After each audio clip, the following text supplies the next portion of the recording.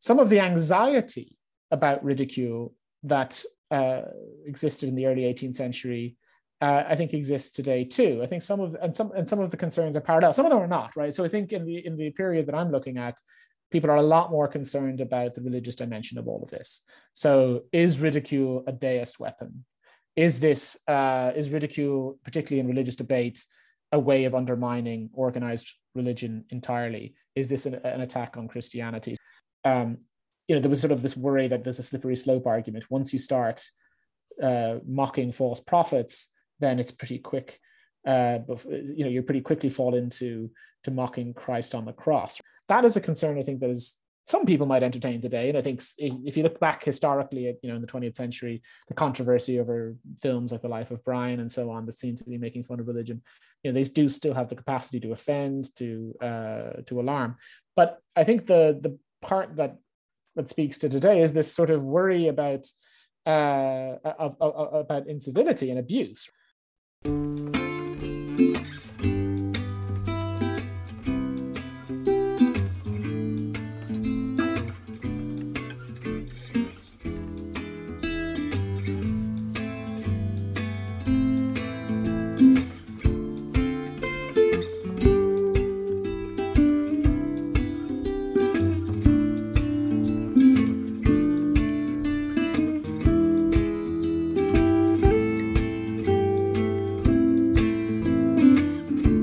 Hello, listener. Welcome to New Working Intellectual History, a podcast series that interviews intellectual historians about their recently published work.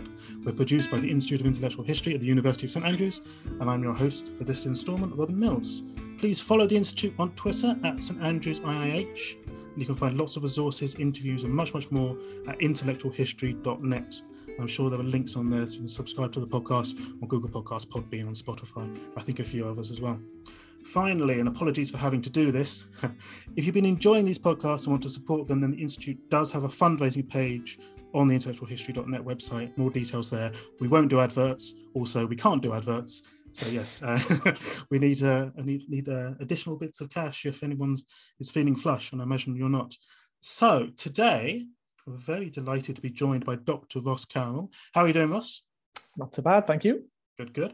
Now, Dr. Carroll is Senior Lecturer in Political Theory at the University of Exeter, publishing mainly on themes relating to 18th century political thought. And his first book is a very, very good book, Uncivil Mirth, Ridicule in Enlightenment Britain, which was published in paperback by Princeton University Press last month, which is an excellent opportunity for us to talk with Dr. Carroll. So, could you give us, a brief overview or the bit of a cliche, but an elevator pitch about the book? What is it? What is its broad? What's the point of it before we then dive into? What's the point of it before we dive into maybe some of the detail? Sure. Thanks, Robin, for having me on here. So the idea for this book arose towards the end of my PhD work. So I was doing my PhD at Northwestern University in Chicago, and my research was on Enlightenment philosophers and their responses to enthusiasm, religious enthusiasm. Normally think about it as fanaticism today. And one of the more interesting responses I discovered to enthusiasm in the Enlightenment was that of Anthony Ashley Cooper, the third Earl of Shaftesbury. And what Shaftesbury sort of found was that persecuting enthusiasts only inflamed them, and indeed actually kind of fed their martyr complex, right? An enthusiast or a fanatic who believes themselves to be God-sent or on a divine mission would actually almost encourage persecution, because it would confirm for them that they're on a deadly serious mission from God. Shaftesbury's alternative was to say, look, laugh at them, ridicule them. That way you kind of diffuse their power, you take away their authority, but you also don't compromise, crucially, religious toleration. And Shaftesbury, for those of you who know the name, you might be more familiar with the first Earl of Shaftesbury, who was one of the sort of principal political movers in the Glorious Revolution of 1688, and one of the architects of the sort of toleration regime, if you like, that came into force at that time. And so Shaftesbury, the third Earl, was deeply concerned with extending the culture of religious toleration. And he actually thought ridicule was one method of doing that. It was a way of countering not only religious fanatics, but also clerical power in a way that was consistent with toleration. So after I finished the PhD, I thought, wow, there's actually a debate here that starts with Shaftesbury that then extends for most of the 18th century. So the initial defense of ridicule that Shaftesbury offered was contained in a text called The Letter Concerning Enthusiasm, which he published in 1708. But this was part of a larger, if you like, outpouring of pamphlets in response to a series of or a group of prophets who had fled France. They'd arrived in London. They were Huguenots, and they were engaging in millenarian prophecy. They were recruiting followers. They were engaging in ecstatic acts of devotion and so on, and starting to cause quite a bit of alarm. And Shaftesbury's letter was one response to that phenomenon. But there was so many. And the only reason why I think The Letter Concerning Enthusiasm stood out was that it seemed to contain this more, if you like, ambitious defense of ridicule as a practice in religious debate, but also a more general, if you like, weapon of enlightenment. But it was a deeply controversial weapon, if you like. And for much of the 18th century, lots of different philosophers either followed Shaftesbury's lead or condemned him and criticized the idea that ridicule could be a useful pedagogical tool or rhetorical act. So as I read through the book, it did come across that Shaftesbury was sort of the author that people were repeatedly going back to, that they were inspired by, they were in conversation with. The introduction, though, also sets up Thomas Hobbes as sort of the opposing figure to Shaftesbury. Would that be the right way of talking about it? Could you go into a bit of detail maybe about what Thomas Hobbes's account of laughter, of mirth, what role that plays in the story? Sure. So in many respects, the book sort of charts a debate between Shaftesburyans and Hobbesians, right? And these are two rival perspectives on the relationship between ridicule and politics. So I'll start with the Hobbesian account and then show how, in some respects, the Shaftesburyans are responding to him.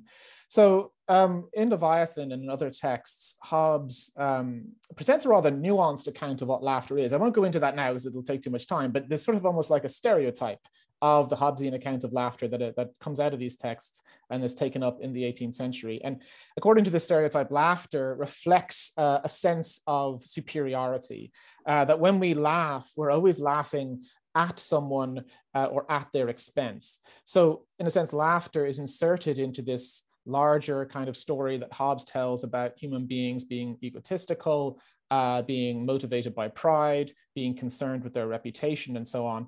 And laughter just becomes, one way in which we demean or insult another.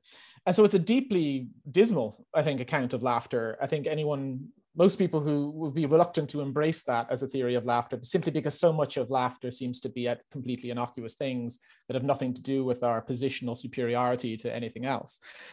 But it was taken seriously as an account of laughter, partly because Hobbes seemed to capture how it was that people were wounded by ridicule, how it was that people experienced real grievance at being laughed at.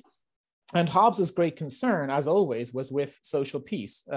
If people feel affronted by being laughed at, if they are aggrieved at being mocked, they might well retaliate, and sometimes with violence. And Hobbes had witnessed enough duels in his time to realize that sometimes a jest can turn ugly if the person on the receiving end doesn't take it well. So Hobbes is a bit of a paradoxical figure in this respect, because he both identifies the great power of ridicule as a disruptive force, particularly threatening to social peace. But of course, he can't resist using it himself. As Quentin Skinner documents in his extensive work on Hobbes, Leviathan is laced with ridicule of Aristotelians, of clerics, and so on. So, and this is going to be a pattern we'll see with all of the figures we talk about. There is, in some sense, always a theoretical disavowal of ridicule, but also, plenty of use of it.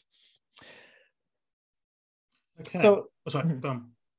Well, I could, this Hobbesian, if you like, account of laughter is countered by by Shaftesbury and those who come after him. So for people following in Shaftesbury's footsteps, they were more inclined to stress the sociable nature of laughter. That it's, and I think again that will chime with many of us listening today. That laughter is a way that you forge friendship, you share a laugh with others as a way of creating a social bond and so on. But Shaftesburyans tended to go further, right? They wanted to say that that ridicule particularly was a useful thing to use in debate and a safe thing to use in debate, largely because they thought that, well, certain things are intrinsically ridiculous, right, or intrinsically absurd, and ridicule is a really good way of identifying those things. And if it's true that some things are intrinsically absurd, then we shouldn't worry about non-absurd things being mocked, because the sort of idea here is that it would just backfire if you try and mock something that is truly virtuous or truly natural. It'll just backfire. You'll end up looking ridiculous. And this was a concern this was an argument that was totally alien to the Hobbesians, because the Hobbesians say, look, ridicule is just a piece of rhetoric. It can be used to make anything look ridiculous if the ridiculer is skillful enough. It's not like ridicule only attaches to certain things and other things are immune. Whereas the Shaftesburyans very much thought that. They thought that, no, if you try and mock virtue, you just will look silly yourself. So there are two questions there. I think they push in the same direction, but I'll say both of them and then you do with them what you will. One of them, so there's the Stoic influence on that position. Maybe you could tell us a little bit about, I got the sense that there is an order to things, and anything that does not fit that order is ridiculous. So if you mocked it, you would just be inviting people to go back to the correct way, the natural order of things. Could you please develop that a little bit, maybe? And then also the phrase that maybe our listeners and I definitely was familiar with before reading this is associated with Shaftesbury, is that ridicule is the test of truth. You apply ridicule to things, and then it is a extremely effective means for ending up upon finding the truth. But you qualify that, or you complicate that phrase a little bit in the second, or that's the first chapter maybe. So either of those two, please. Test of truth or Stoicism. I'll take them in turn. So you're absolutely right that Stoicism is crucial to the intellectual background to Shaftesbury's project. And in a sense, his commitment to Stoicism has puzzled some scholars who can't quite make sense of why someone who is a committed Stoic would then embrace ridicule as a weapon of political debate. But so if you look at Shaftesbury's diaries or unpublished notebooks, these Ashkamata diaries, he seems to be deeply troubled by laughter. And he uses, these diaries are largely reflections on Stoic philosophy. He's deeply influenced by Epictetus and Marcus Aurelius in particular. And they're not just, in a sense, intellectual diaries. It's not just him recording his thoughts about things. It's also a series of exercises. He's performing Stoic exercises, if you like, on himself, and he admonishes himself for indulging in wit and jests and laughter too often. So it's really quite almost disturbing to read, because you see him, I think he probably had a turn for humor himself, and he was kind of trying to weed this out of himself, because according to Stoicism, the objective is self-mastery. And a lot of the time, if you are a kind of a joker, right, you're trying to get others to laugh. You're trying to, as he says, take pleasure in pleasing rather than taking the path of virtue, right? So there was sort of this worry among Stoics that laughter could be a sign of a corrupt character, that if you're laughing too much, then you're not in control, you're not pursuing virtue.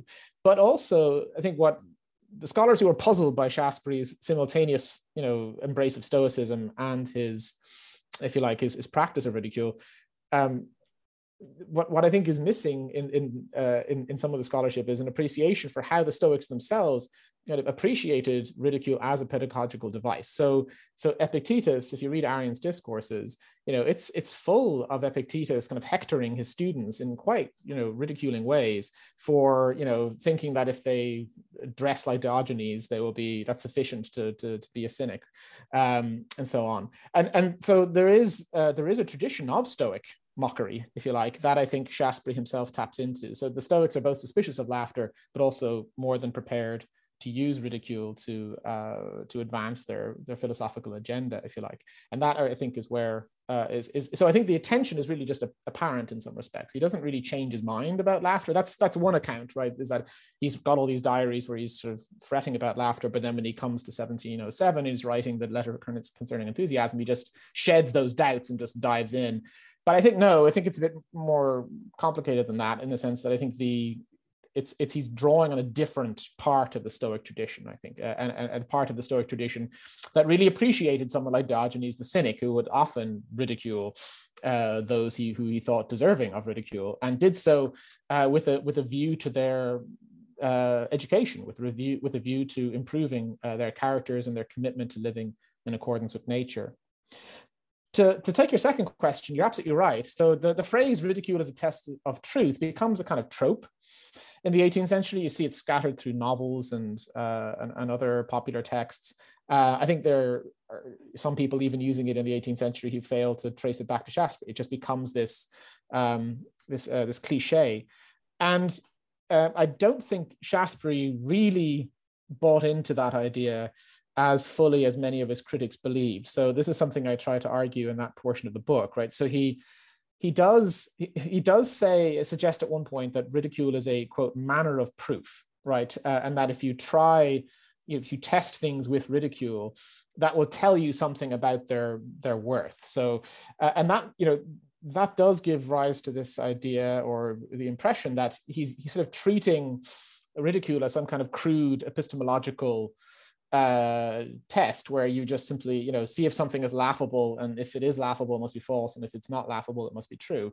But he doesn't, that's not really what he's going for. I think what he's trying to do in those passages, which are contained in Sensus Communis, which is a second great treatise on laughter, I think what he's trying to do there is to say that the atmosphere in which truth will be found is improved if ridicule is allowed as an argumentative strategy, right? So he's trying to free up intellectual debate from the shackles of scholasticism.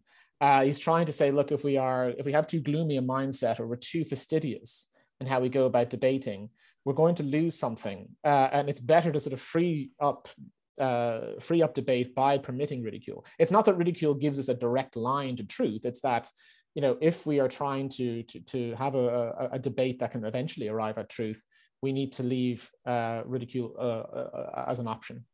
And it has to be produced in a reciprocal manner. Ridicule works best if everyone is joining in, and there's kind of equal opportunity mockery going on. Does that fit inside the general sort of Shakespearean idea of sociability polishes off the rough edges of? So I've just been hitting my knuckles there to do the polishing thing. Oh, apologies, listener. But yeah, the sort of social interaction polishes off the rough edges of human nature, and ridicule fits into that. How? Yeah, so great. So Sensus Communis, this text I just mentioned, is perhaps most famous for its robust defense of natural human sociability. So this debate about human sociability that a lot of intellectual historians, Paul Sagar, for example, who you've had on this podcast, wrote a terrific book about the sociability debate in the 18th century, and Shakespeare is a key part of his story. So he's trying to make this case for sociability, and he also seems to argue that ridicule is compatible with sociability precisely because of this reciprocal nature, right? So he says that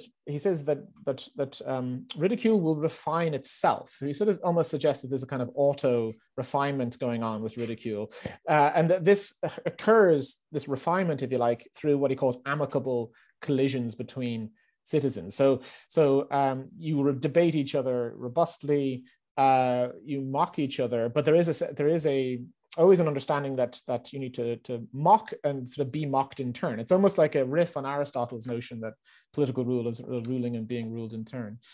I was just about that. Does he? Okay, I apologize if I'm misremembering. This is towards the end of that chapter. Doesn't that argument defeat itself? Because he suggests that actually the circle of people who will join that, reciprocal mockery, will not include everyone. There'll be people on the outside, and they cannot benefit from this, and that seems to undermine what he's going for. Yeah, could you tell us a little bit about the people who are on the outside? So his enthusiasts are on the outside. Yeah. And there's also a stress you have, I think, about the social position of the people engaged in mutual mockery, that it's not everyone. And you have to be of a certain, you have to all be insiders into a group already for it to work properly. I don't know if I'm misremembering this, but are there tensions there about who is actually capable of doing this and not? And does that undermine, do you think, what Shaftesbury's arguing for? Yes, is the short answer, I think, or at least it does put his argument under strain. So in terms of who the insiders are and the outsiders, so you're right, in some respects he's trying to present an account of basic human psychology, right? That there is we have, in a sense, a natural sense of the ridiculous. Everyone should be able, in theory, to engage in this practice. But he, particularly in relation to high church Tories, and I write a little bit about his response to the impeachment trial of Henry Sacheverell, for example. In that sort of tumult associated with that trial, he seems to think that that he becomes a bit more partisan, right? And Lawrence Klein has written beautifully about Shaftesbury and Whig ideology, right? That the ideology of politeness is about Whig ideological hegemony, right? And he, at various times, particularly in the Miscellaneous Reflections, which is the third, if you like, portion or volume of his characteristics, his major work, he does seem to hint that Whig gentlemen are just going to be better at this, and that this is their natural weapon. This is and those who are, and I don't necessarily think he means social inferiors. I don't think he's suggesting that the lower classes are not going to be good at this, but he does suggest that high churchmen very often won't be, and that, of course, is just not true, right? I mean, around the Sacheverell trial, I mean, this was around. It's still the early stages of the 18th century public sphere. There was a relaxing of censorship around 1695, which allowed for a huge number of satirical prints to be published, other forms of publication that contain ridicule. And the Sacheverell trial is just, it's a furnace of this sort of activity. And the Tories are giving as good as they get, right? There's no question that ridicule is somehow the monopoly, or refined wit is the monopoly of a particular political persuasion or group. So I think there is a real tension there that he is trying to, and this is what Mandeville incidentally later takes a shot at, right? So Mandeville kind of takes a stab at Shaftesbury for being kind of elitist. And does so. I think he does so in a way that is quite, I think, a little unfair. But yeah. Well, let's jump over to Mandeville and then to Francis Hutcheson, who turns up and defends Shaftesbury again. Maybe we could introduce Mandeville and Hutcheson to our to some of our listeners who might not be familiar with them. But yeah, so what's the next stage of this debate, and why do Mandeville and Hutcheson sort of stand out as important figures, do you think?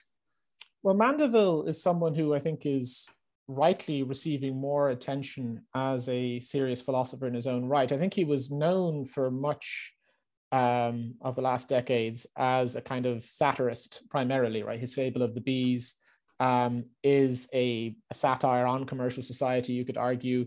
That's the text where he makes his famous claim that private vices produce public benefits. And he seemed to be providing a kind of a defense in satirical form of commercial society, and trying to downplay or criticize the sort of moralists who were fretting about the corrupting effects of luxury, the vices associated with commerce.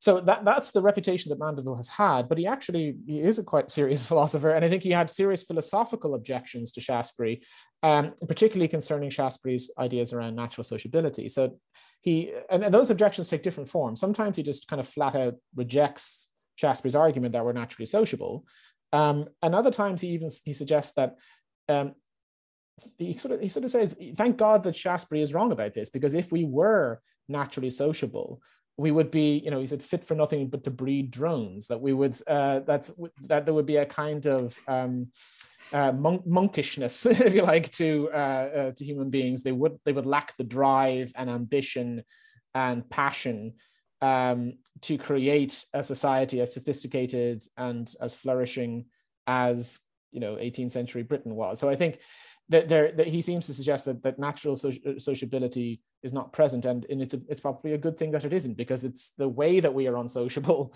that drives, if you like, the economy, the society in which they lived in. But Mandeville has some rich commentary on laughter in the fable of the bees, which I think has not been analyzed closely enough. And he kind of provides a Hobbesian account of laughter. He has a debate, a dialogue between the Hobbesian, if you like, and Shakespearean perspectives. And he kind of offers a modified version, I would say, of the Hobbesian account, which is quite interesting. So he sort of agrees that that laughter often emerges from a feeling of superiority. But he says that when we perceive, if you like, inferiority in another, we don't automatically laugh. We feel one of two emotions, either pity or laughter. And whether we laugh or not, it depends on which of those two sort of wins out in the tussle. So he does sort of allow that we can perceive an inferiority in someone else and not automatically disdain that person. We can actually feel pity. But of course, pity itself for Mandeville is a reflection of our own self-interestedness, because what we experience sort of discomfort witnessing the suffering of others, because we imagine what that would be like for us. So it's not really other regarding. Now, he also adds to Hobbes, I think, a kind of physiological account of laughter. He talks about tickling. Not all laughter emerges from perception of inferiority. It's also, it can emerge through physical stimulation. And also, he maintains that it can be a kind of relaxation of the muscles. And this is, in a sense, anticipating later relief theories of laughter, which center on the cathartic effect of laughter. That living in a civilized society requires us to conform to all sorts of norms and rules, perform certain roles, and so on. And that occasionally we just need to let loose and allow ourselves to allow that tension, if you like, to dissolve. And that is what Mandeville thinks laughter can do. And I think in ways this is Mandeville's background as a physician, as a doctor coming through. Like he knows human anatomy, and he's interested in that physiological aspect of laughter, which is not really there much in either Shaftesbury or any of his followers.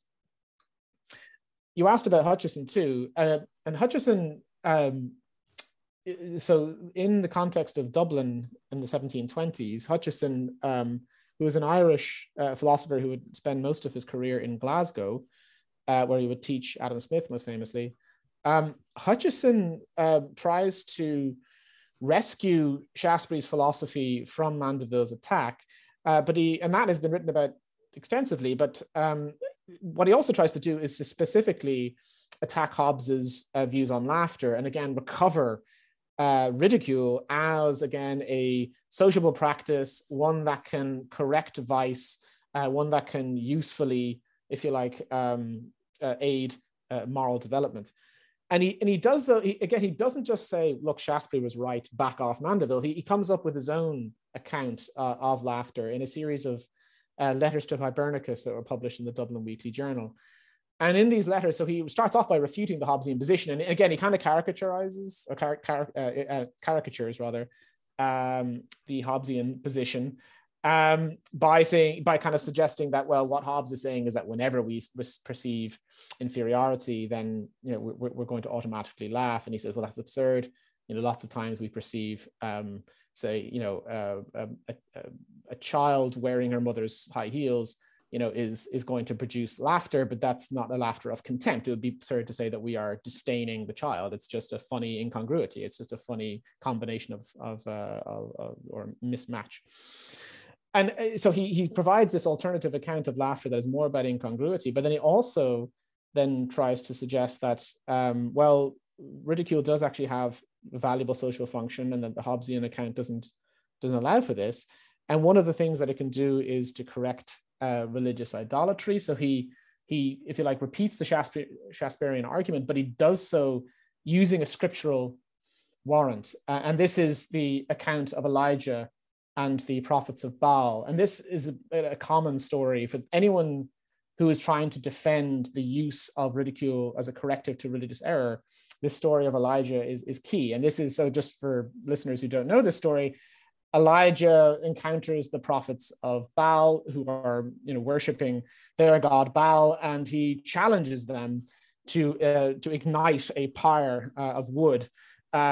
He says, "You call your god to ignite the pyre. I'll call my god to do the same, and we'll see who wins." And of course, Elijah wins, and the prophets of Baal are left frustrated. But rather than just sort of leaving it at that, Elijah follows up with some very harsh sarcasm. So he says something like, "Why don't you cry louder? Maybe your God is asleep. Maybe he's away on a journey. You just need to wait." So it's taunting, and it's one of the rare examples in the Bible of someone taunting someone else in a godly way, right? So, and Hutcheson defends ridicule in using that example. He says, much as Elijah corrected the false prophets of Baal, so we can still use ridicule to correct idolatry and false worship today. So that makes me think of, so Hutcheson's responding to Mandeville, but he presumably also has one eye on Orthodox Presbyterians in Scotland, and this sense that ridicule, that if you don't allow religion to be subjected to ridicule, then someone gets to be pompous and haughty, and they can domineer. But you're just puncturing that, aren't you? You're allowing that as you're giving that, using that as a tool to puncture the pomposity or the haughtiness of, what would they be? Sort of the old school Presbyterians in Scotland. Is that a point that Hutcheson is making explicitly? Or have I read that into him? Is there a sense that you're talking to Mandeville over there, but you've also got a sense of there is the, if you're in England, be the High Churchman that you're responding to. Is that an additional aspect of what Hutcheson's doing?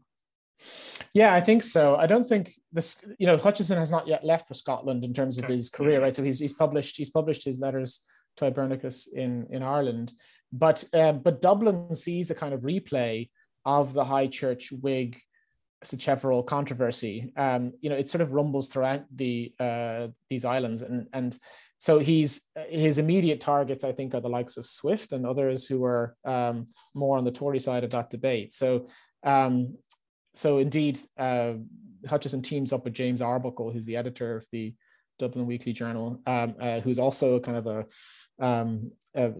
involved in that dispute.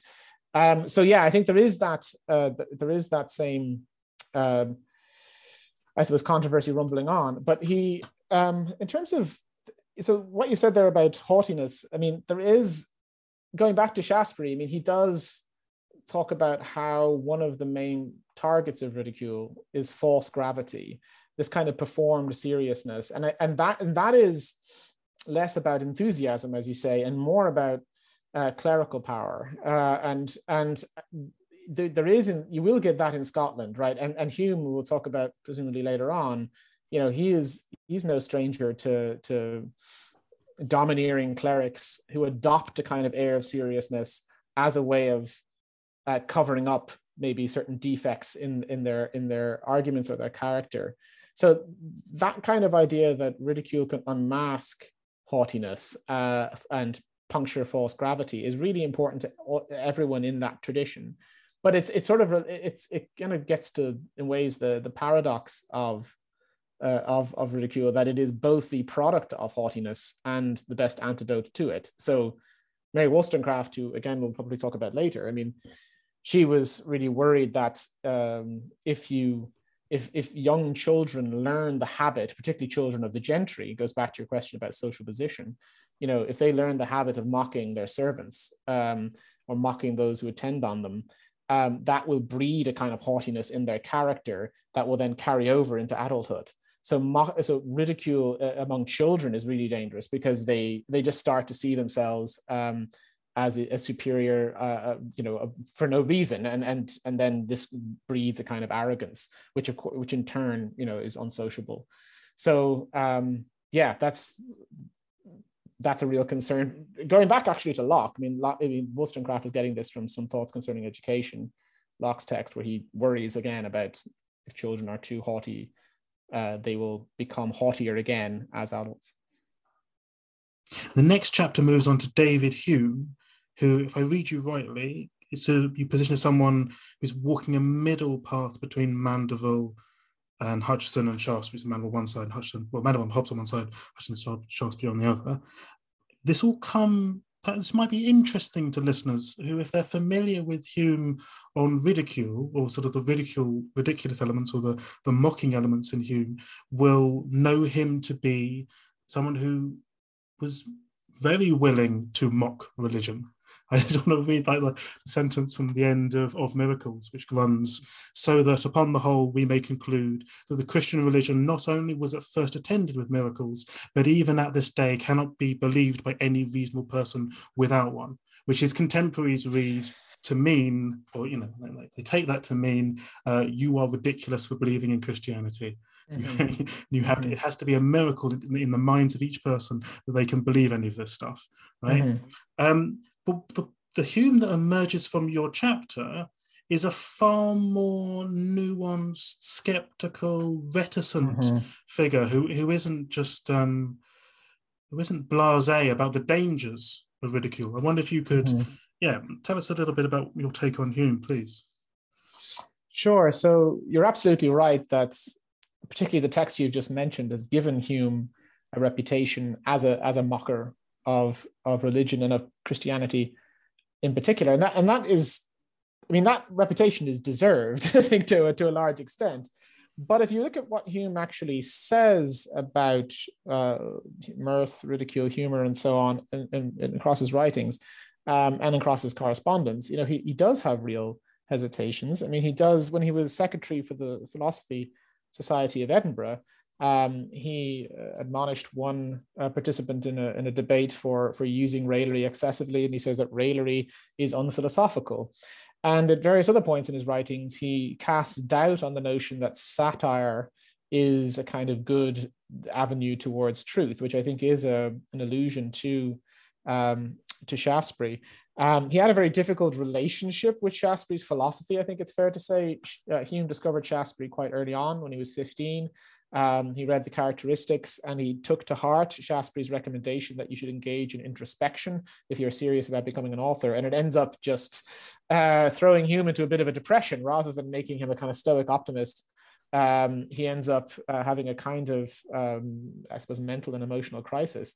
He still refers to Shaftesbury in positive terms later on, but I don't think he buys into, first of all, the teleology that allows Shaftesbury to say, for example, that some things are intrinsically ridiculous and other things aren't.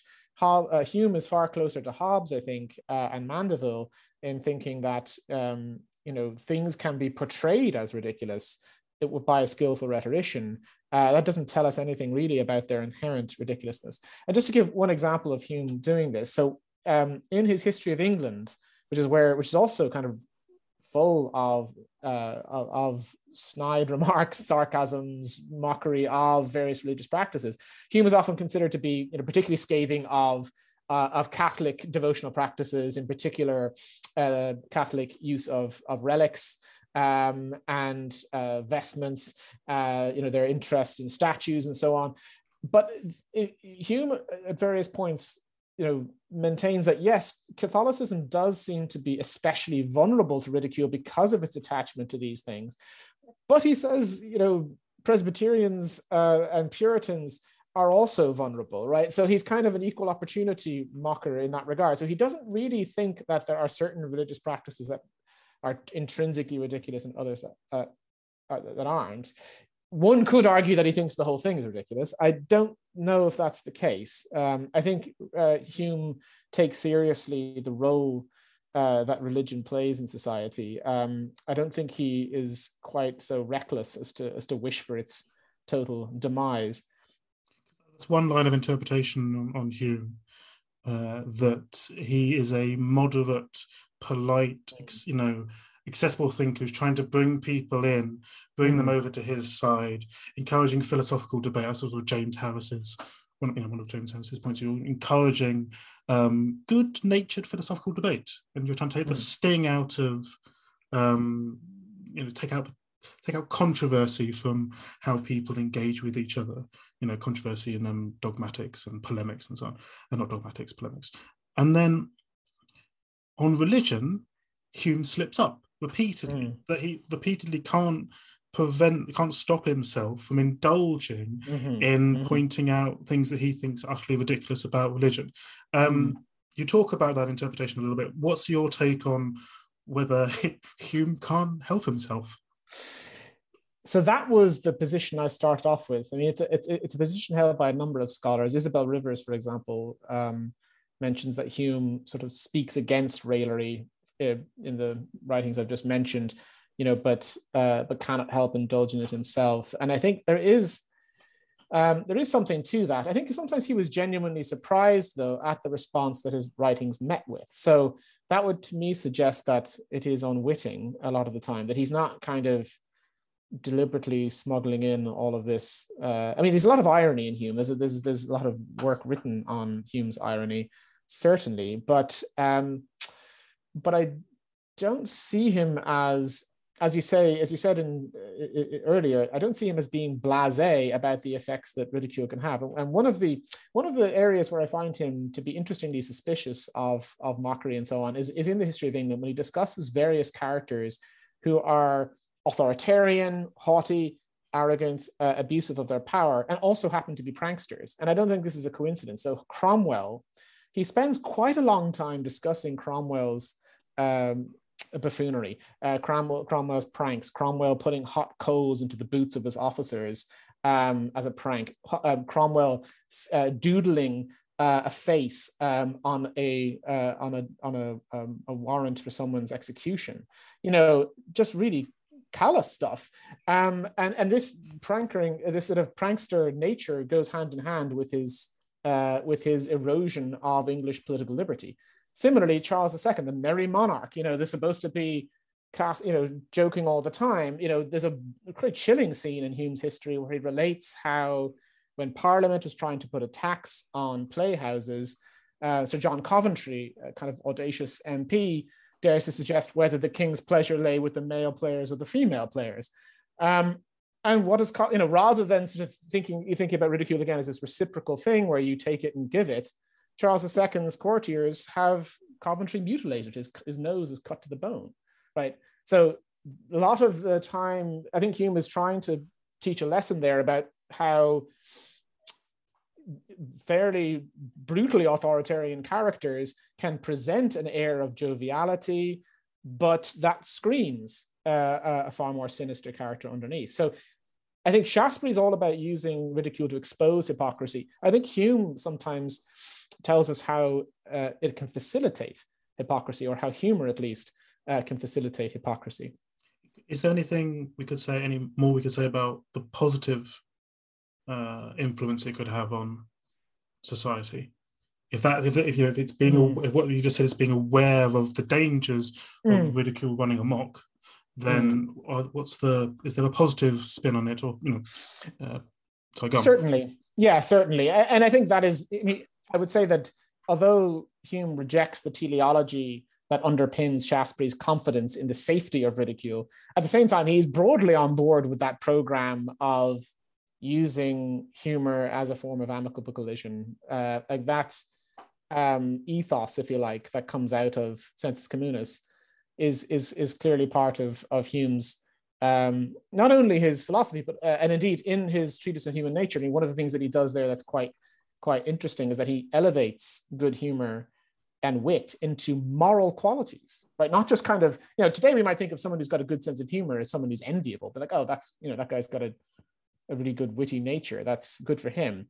But Hume says, no, these are actual things that should be esteemed because they have actual real benefit, right, to society. And I think that is, again, it's because it facilitates conversation, because it, I suppose, contributes to a sociable atmosphere. That's why they're valuable. So I think he does value them. And of course, in his own practice, I mean, he is known as Le Bon David because he was so at ease with conversation in certain settings, of course. Really, I mean, Smith, in his famous obituary letter, praises Hume's wit as as being so good natured that even those who were the object of it saw the funny side or were pleased by it. I think that's perhaps overly optimistic, but certainly he seems in conversational settings to have been able to practice a perfect mean, if you like, a perfect balance between, the bite of wit and benevolence and kindness. Whether he achieves that in his writings or not is a different story. A lot of his religious readers simply were offended by what he was doing. Yeah, I suppose so. I quite like that idea of Hume in his personal life and trying to, and mainly, I think, largely achieving in his published writings to model good behavior. He's modeling what he would like philosophical debate to be like in a country that still has its shouty, angry people. And some of they're not the shouty people, but they might be maybe they're the angry people, will be the Aberdeen Philosophical Society of the next chapter. Now, so we move north up from Edinburgh to the Aberdonian Enlightenment, and just for purposes of time, I might limit this to, and also because I'm really interested in him, James Beattie. There are a bunch of philosophers up in Aberdeen who are seriously engaging with Hume's writings. They both are, there's something alluring about Hume, but they are also quite threatened or angry at him. Well, I'm reading possibly too much into it, but he provokes them. And this provokes ridicule in turn from them to Hume, but also the theorizing of ridicule in the case of Beattie a little bit further in a way that I think is pretty interesting. So yeah, could we very broadly talk about what the Aberdeen Enlightenment is, how they're responding to Hume and how they're using ridicule, and then can we get into Beattie and the class stuff that you bring in there towards the end, because I thought that was a really interesting development. Sure. So yes, broadly, the members of the Aberdeen Wise Club are alarmed, I think, by Humean skepticism, but also intrigued by it. And some of them, such as Thomas Reid and George Campbell, believe that Hume is ingenious and should be respectfully engaged with. They think he's wrong. And indeed, Reid goes so far as to say that his skepticism is absurd. And Reid comes up with a very interesting account of absurdity. It's a very technical discussion. He says that nature has given us a sensation or sense of the absurd that allows us to repel skepticism in a way that rational argument can't. So sometimes, for some of these philosophers, it's not just that it's more polite to argue than not to argue. In some cases, there are absurdities where argument will be futile. You have to trigger your sense of the ridiculous using ridicule. So Reid does say that ridicule is the best response to Humean skepticism at various points, but he himself actually is very respectful to the almost to the annoyance of someone like Beattie. Like Beattie was actually quite irritated at how George Campbell and Reid were so respectful towards Hume. And so when Beattie came to write his essay on truth, that is a refutation of Hume. I mean, he just took the gloves off, right? It was very much ad hominem. It was very much presenting Hume as motivated by vanity, by suggesting that he comes out of a particular Edinburgh milieu that people in Aberdeen should be suspicious of. He's violating people's notions of common sense. And he needs to be refuted with every weapon available, including ridicule. So it really is sort of no holds barred when Beattie encounters Hume. But I think that is wrong. I mean, so Beattie has not really fared well among historians of philosophy. I mean, those who particularly take Hume seriously, and obviously Hume is a canonical figure in the history of philosophy, they sort of just suggest that Beattie's out of his depth, right? He's a poet primarily. He doesn't really know how to engage Hume on his own terrain. Well, I mean, so famously, Kant, of course, learns about some of Hume's arguments via Beattie's refutation, because Beattie would sometimes just quote huge chunks from the treatise and then just say something like, "Isn't this silly? Isn't this ridiculous?" And Kant is like reading this, going, "No, Hume's right," or Hume has a stronger case here, not Beattie. So, I think there is something to that. But I think what's more interesting about Beattie is what you alluded to just now, which is that his essay on laughter, which again, engages in serious philosophical reflection on the nature of laughter. It develops what we might call Hutcheson's incongruity argument that suggests that laughter emerges from contrasts, unusual contrasts, surprising juxtapositions, and so on. But it also contains an interesting account of why ridicule, humor, laughter will vary across societies. And here he is very much participating in that Scottish Enlightenment science of man, right? Trying to understand, variation in custom and practice across different ages and different societies. And he has some rather intriguing arguments. And one of them is that variations in political regime are a core determinant of the level and kind of laughter you will have in a society. So he says that feudalism, because feudalism is characterized by very distinct social orders, knights, monks, those who pray, those who are serfs or peasants. There's everyone's social order and way of life is so radically different that this creates incongruity, right? The clash between these people will create the conditions for comedy and for mirth. By contrast, a society which is more republican, for example, a republic that is egalitarian, he thinks that breeds a kind of homogeneity, and homogeneity is bad for laughter because there's not enough friction or clash between different ways of life or customs. So he says that republics are going to be somber. They're going to be sort of sober places. And he also says they're sober for a different reason, that in a republic, the citizenry are engaged in the serious practice of public affairs. They are actually participating in political life, and that requires sobriety.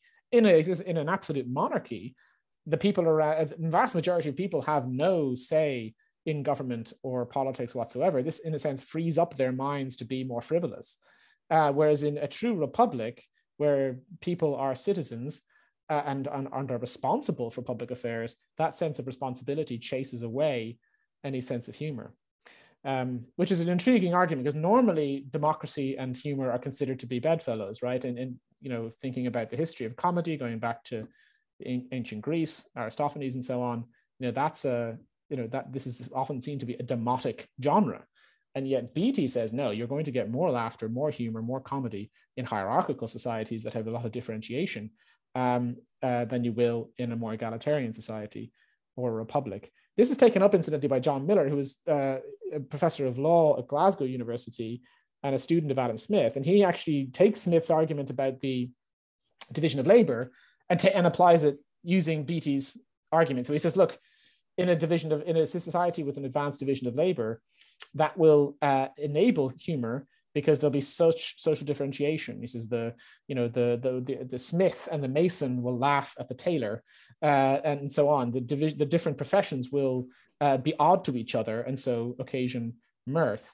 But he says there's a tipping point. If you get to the point where the division of labor is taken too far, there's not going to be as much room for humor. So, for example, to take Smith's example of pin making, the person who rounds the head of the pin versus the person who sharpens the tip, their professions are so similar that there just isn't enough to generate laughter among them. Fascinating. I really like that. Related to Beattie, and then also a way of moving into our next chapter. I've written about this, so apologies for intruding on your interview. But what's interesting for me about Beattie is he is so popular for so long. He's clearly the intellectually inferior of the other people in the common sense school. Well, let's pretend that exists. But he is tremendously popular. And one of the reasons why he's popular is because he's sticking it to Hume. And there's the thing here about ridicule being successful. Hume should win that argument. But it's arguable that Beattie wins it for a lot of people because he is just so aggressively, vehemently rude about Hume. And that sells really well. So there's an issue about audience that I might want you to talk about, either in terms of Beattie, but also in terms of the next chapter, which is about the abolitionist movement in late 18th century Scotland that deploys the satirical tactic of pretending to be pro-slavery, but in the process of demonstrating the absurdity of the existence of slavery, right? So which is dangerous because some people don't get it. So Yes. can we, is there any concern of, could you tell us a little bit more about, let's move into that chapter about slavery, but I'm also interested in your sense of whether anyone is concerned about the issue about whether people get it or not. That's that issue. Well, in some respects, that issue of audience goes back to Shaftesbury. So Shaftesbury has a very optimistic story about Socrates in ancient Athens, that he, by being mocked by Aristophanes, or by being seen to be mocked, standing up in the theater and exposing himself to mockery when Aristophanes' Clouds was being performed, that this actually enhances his reputation, that the audience see that the Socrates is such a good-natured, good-humored fellow, and this actually enhances his reputation in Athens. It's a very optimistic story about audience there. But you're absolutely right about Beatty. I mean, he's someone who manages to, he gets a royal pension, he wins an honorary degree. He's feted for this performance. Edmund Burke, who is no slouch intellectually, thinks it's a terrific performance. It is a remarkable response. It could simply be that Hume's writings were too obtuse for the popular consumption, and Hume himself, of course, thought this. This is one reason why he arguably embarks on essay writing and history writing towards the end of his life, rather than continuing with straight up philosophy. But Beattie's actually a good figure to transition to the next chapter, because he's also someone who he criticizes Hume not only for his skepticism, but also for Hume's notorious footnote in Of National Characters, the essay where Hume essentially denies the possibility of there being a worthwhile civilization in Africa, and hence, this is a footnote that is notorious for good reason, and it's one that Hume revised but never deleted, right? So it does represent his considered view. Beattie, was savagely attacked him for this, and it's more easy to be sympathetic, of course, with Beattie in this instance. But he was not the only one. So there's a lot of Scottish writers, thinkers who are sympathetic to the abolitionist cause, who look to Shaftesbury to a degree, I think, but also to Montesquieu, as he said. So Montesquieu, in the Spirit of the Laws, has a mock endorsement, if you like, of the African slave trade, and this was one of those mock endorsements that indicate how risky, particularly ironic forms of ridicule can be, right? Because you're never quite clear how the message will be taken up.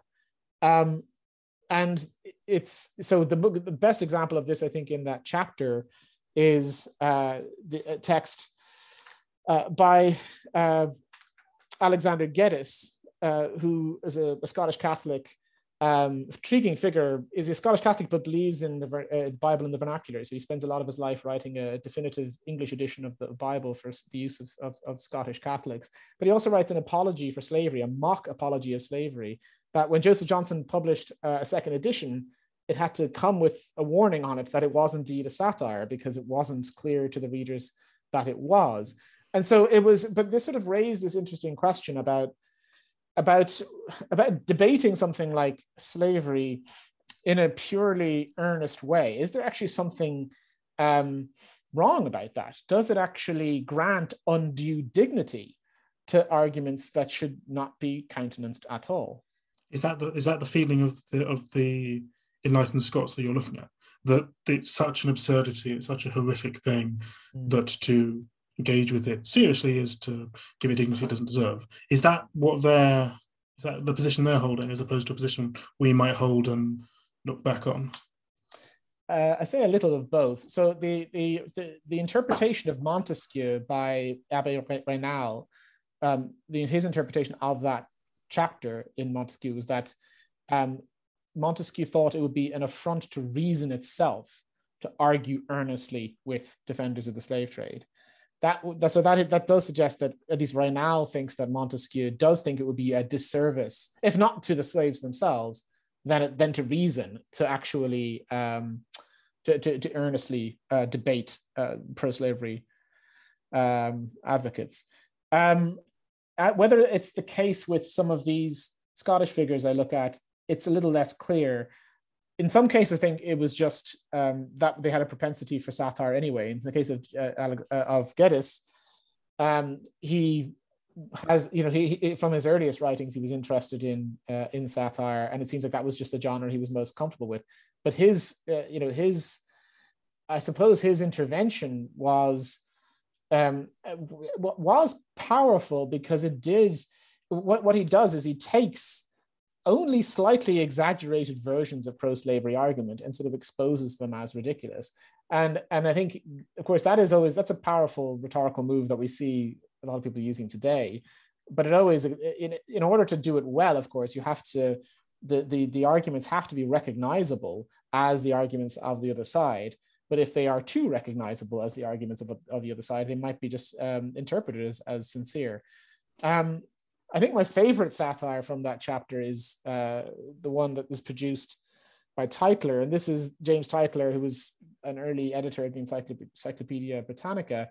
And he produces a satire in the context of a petition campaign to Parliament in 1790, where there's a sort of a flood of petitions coming from all over Britain to end the slave trade. And rather than sort of add one more earnest voice to that, he decides to come up with a petition that is a mock petition from the sharks of Africa to the House of Commons, begging for the slave trade to be continued, because so many bodies of slaves are thrown overboard during the Middle Passage, providing them with food.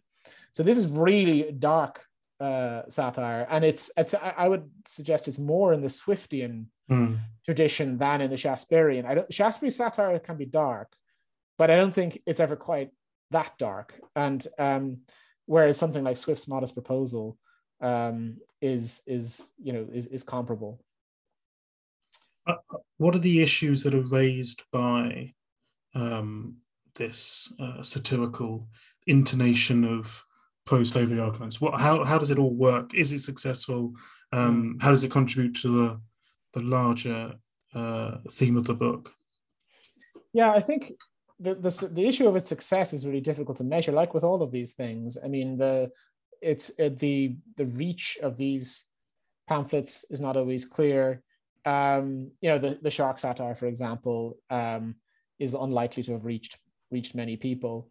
I suppose I think what this does for the argument of the book as a whole is to show that too often we think about, I suppose, ridicule and satire as a deliberate rhetorical strategy, and what we don't think of it as a refusal. And I think a lot of these satires are precisely that. They're refusals to engage in argument with a certain kind of opponent, or at least a refusal to engage with them on their terms or the terms of their choosing. So I think it's an attempt to sort of shift the rhetorical ground on which a particular contest over an issue takes place. Now, whether it's successful or not, I'm not sure, but I'm intrigued by that attempt. And I think that is something that is important to the theme of the book, because if you look at in chapter 4, looking at the common sense philosophers in Scotland, a lot of what they're debating in terms of ridicule is ridicule an alternative to rational argument, or is it actually a form of argumentative reasoning itself? So Alan Ramsey, for example, argues that there is an argumentative ridicule, there's a certain ridicule that smuggles argument in it. And that is, that's the form that should be promoted. Are these satires that I'm looking at in chapter 5, are they in that mode? Are they sort of argumentative, or are they kind of more radically refusing to argue at all? So yeah, I haven't quite made up my mind about it, but I think, I keep getting pulled back to this material, and I might yet, write something else on it. Interesting. Okay, so we come to our final chapter, which is on Mary Wollstonecraft. And Wollstonecraft is, well, there's also a conclusion which we'll come to, but Wollstonecraft is another author who seems to have quite nuanced, complicated opinions on ridicule, who starts off on one position and then ends up doing something else. So I wondered whether you could, again, we're a little bit pushed for time, but could we go over her cautionary attitude about ridicule when she's a bit younger, when she's writing on education, and then how things change with the two vindications, and then she deploys ridicule with to great effect. She's very, very good at it. So is willing to use it as a primary tool against Burke, right? So, or one of her major tools, anyway. Yeah, explain that. Explain those two positions, and then how she gets from A to B. So Wollstonecraft, as many of you will know, begins her writing career as the author of books that were educational in nature, and education was a fixation of hers throughout her life.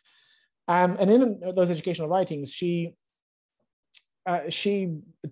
expresses great misgivings about ridicule, and again, especially young people who kind of indulge the habit of mocking whether people's physical deformities, whether it's other people's sense of dress. I mean, anything. She's worried about the kind of that sort of the satisfaction that children can get or derive from mocking either each other or other people. And so she's worried about the cruelty that can embed in a character from a young age. And this is again her sort of her Lockean associationalism, right? That as the habits you develop in a young age will, in a sense, determine the kind of character you become later on. But she's also worried about slightly older women attending social gatherings who will sometimes use their wit as a substitute for argument, as a kind of a cheap way of gaining applause. And she thinks this is a deeply worrying trend because it not only cheapens reason, but it also, again, encourages a kind of frivolity, a sort of superficiality among the women of her day. And of course, that has always been a concern of Wollstonecraft, that the women of her day are not taken seriously enough, and sometimes they make it worse for themselves by behaving in ways that are overly superficial. She's also concerned that ridicule is a kind of a vice of privilege. So a lot of her letters and indeed her later writings express a kind of disgust at the practice of ridicule she sees at, for example, Eton. So she visits Eton at one point and writes to her sister that puns were flying about like firecrackers, like this was just haughty elite men sort of sparring with each other, trying to gain advantage of each other, but not really having a meaningful discussion about anything, right? They're just engaging in cold contests of wit that didn't really amount to anything. Well, the word be banter now, right? Exactly, banter, yeah. And she sees the same thing at Versailles. So there's this interesting moment where she expresses sympathy with Robespierre's argument that in a new republic, in a new France, that genius would be prized ahead of wit. That wit is a kind of aristocratic taint to it. To be witty is to participate in the superficial, inauthentic discourse of the court. And she actually worries, there's a lot of satirical work that is produced attacking the early French revolutionaries. The debates of the Assemblée Nationale were parodied in conservative publications. And Wollstonecraft really worried about that because he thought these guys are really practiced at this, right? They know how to carve out a really funny and humorous satirical polemic. And our side, if you like, those who are in favor of the revolution broadly, are too inexperienced. We're going to lose that battle if this is. So she even thinks that the early revolutionary government should censor some of this stuff. That there should be a degree of control. This is in her writings on the French Revolution. There should be a degree of control of that material because otherwise the revolution itself could be overturned by humor. So we go from there, where ridicule is the tool of the privileged against the middling sort, I suppose, in Wollstonecraft's with regard to Wollstonecraft, and then it switches into, you describe it, am I remembering correctly, as a tool for the disadvantaged against the privileged. She is then able to. So what happens there? How does she go from that to then seeing ridicule as something that is actually a very powerful tool for those people who are not powerful? Yeah, so that was the original puzzle that motivated this chapter, where I was trying to take seriously her vindication of the rights of men, which is often dismissed as this kind of screed, right, against Burke. I mean, certainly it is very ad hominem, right? It's very, you could argue, aggressive in its tone. Like it's mostly an attack on him. She accuses him of taking a pension from the crown, which would have stuck deep with Burke, given that he'd spent most of his career arguing against pensions. She accuses him of being, unmanly in his rejection of the French Revolution and his refusal to embrace its promise. But what she does is communicate a kind of contempt for Burke that is unapologetic. And I think my initial thought was that this is a bit in tension with her general disavowal of ridicule. But then I started to realize that actually she sees certain characters as having forfeited their entitlement to be treated with respect, if they themselves demean others unnecessarily. And what she was really enraged by was his treatment of Richard Price in the Reflections of the Revolution in France. So those of you who've read that text will know that the opening of the Reflections contains a sustained attack on Richard Price for a sermon that he delivered welcoming the French Revolution. And, Price was elderly. Price, of course, was a mentor to Wollstonecraft. So I think there was a personal pique here. But she also thought, look, you are a parliamentarian at the end of your career. You are in a position of immense privilege, and yet you behave in this way towards someone who is quite vulnerable. So I think Wollstonecraft was like, well, you don't get to be treated with kid gloves anymore. And I think there was a way in which she was sort of in ways going back to an older tradition of ridicule, which again sees it as puncturing conceitedness, vanity. She calls Burke vain several times. This is the tool I need for this kind of engagement. So I think it's quite conscious and deliberate. I don't think it's just driven by rage or anger, or even though she composed the text rather quickly. But when you get to the second indication, the vindication of the rights of woman, she comes up with other interesting deployments of ridicule, or ways it can be used. And one of these concerns education of young girls. And this is, I thought, one of the most fascinating proposals she makes in the Vindication of the Rights of Woman is that young girls who are tempted to read sentimentalist novels that Wollstonecraft mostly thinks are useless, or if not, in many cases they're worse than useless because they reinforce stereotypes about women that are degrading of women. She says, well, the best thing to do is you're not going to be able to tell them not to read them. They're going to be exposed to them somehow. So appoint a tutor with a turn for humor, she says, to sit down, read the books with the girls and mock them as you go. In other words, this is sort of, I think, using ridicule as a way of inoculating young women against narratives that are ultimately going to be damaging to them in the long run. So I think it's a really intriguing approach to, rather than just saying, look, ban them from looking at the stuff, which is clearly unrealistic and I think wrong-headed. She says, look, you can use ridicule to cultivate a kind of contempt in these young women towards writings, narratives, arguments, images that are ultimately going to compromise their independence. I wonder whether we could bring this all together by focusing on the contribution that you think examining the 18th century discussion over ridicule can have on contemporary, early 21st century political culture, thinking about ridicule to do with our politics today. So yeah, what can we extract? What can we take from it? And what was your personal motivation, if you don't mind saying, for framing this as a book that spoke to now? I think part of it had to do with my training at Northwestern, where I was in a political science department, and I began as a political theorist. That's the phrase that was used, rather than say historian of political thought. As my studies progressed, I became more and more of an historian, I suppose, and more and more of an intellectual historian, I think. And as I headed down that road, I became more wary of making the leap to present day concerns. But I think in this book, I think it was I mean, I think there are certain similarities between the public sphere as it was developing in the 18th century and today. I don't think,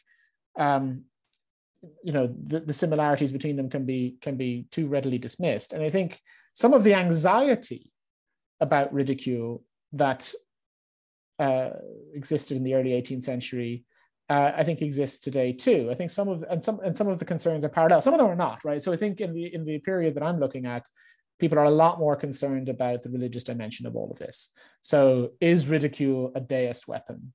Is ridicule, particularly in religious debate, a way of undermining organized religion entirely? Is this an attack on Christianity? So the suspicion that Shaftesbury is really, has this sort of diabolical aim to chip away at the authority of the church entirely. There was sort of this worry that there's a slippery slope argument. Once you start mocking false prophets, then it's pretty quick. You pretty quickly fall into mocking Christ on the cross, right? So that religious dimension, which is really powerful. I mean, Mary Astell's attack on Shaftesbury is very much kind of, look, ridicule is boundless. You cannot contain it. You can't just target it at certain religious figures and expect it to remain there. It will migrate to other targets and erode religion generally. That is a concern, I think, that is some people might entertain today. And I think if you look back historically at, in the 20th century, the controversy over films like The Life of Brian and so on that seem to be making fun of religion, they do still have the capacity to offend, to alarm. But I think the part of the book that speaks to today is this sort of worry about incivility and abuse, right?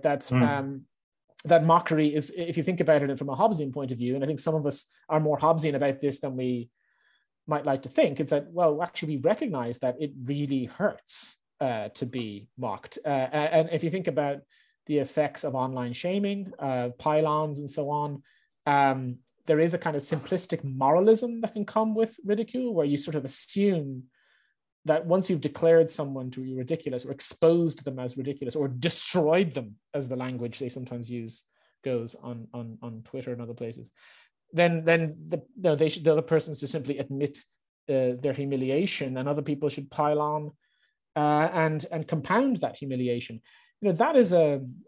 That concern, which is, I think, a Hobbesian one in a way, is very much with us. And it, I think, has tempted some people to say that this is just bad behavior, that mockery is just never a good instrument to use. And that, I think, but I want to push back against that tendency too, because I think at the risk of sounding like I'm just saying it's complicated, I do really think that the Shaftesburyan and Hobbesian perspectives on ridicule each have something to offer, and we neglect either at our peril, right? So I think we have to recognize that you can't take the Hobbesian route of just saying this is a bad behavior, just don't do it. Nor can you, I think, embrace the sort of simplistic Pollyannish sort of version of Shaftesburyanism, which just says, well, if people are really vicious or deserving of it, ridicule will attach to them, but it'll kind of bounce off other people or other topics or other things. That is not, the way to go either. I think we need to try and, cultivate a way of thinking about ridicule, which is just pays attention to sort of context-specific harms that it can cause, without sort of panicking about it entirely and saying, this is just uncivil, this is just rude, this is just impolite and should be stopped. Because if you do that, then the Shaftesburyan will say, look, you're just giving kind of unmerited security to the powerful, to the privileged, who then get to say any criticism or pushback or laughter that they endure is uncivil and impolite and should be shut down, right? So there has to be some kind of balance there. Fantastic. It's a really interesting note to end on. Dr. Voskuil, thank you very much. That was fantastic. Goodbye. You're welcome, Robin. Thanks very much. Bye-bye.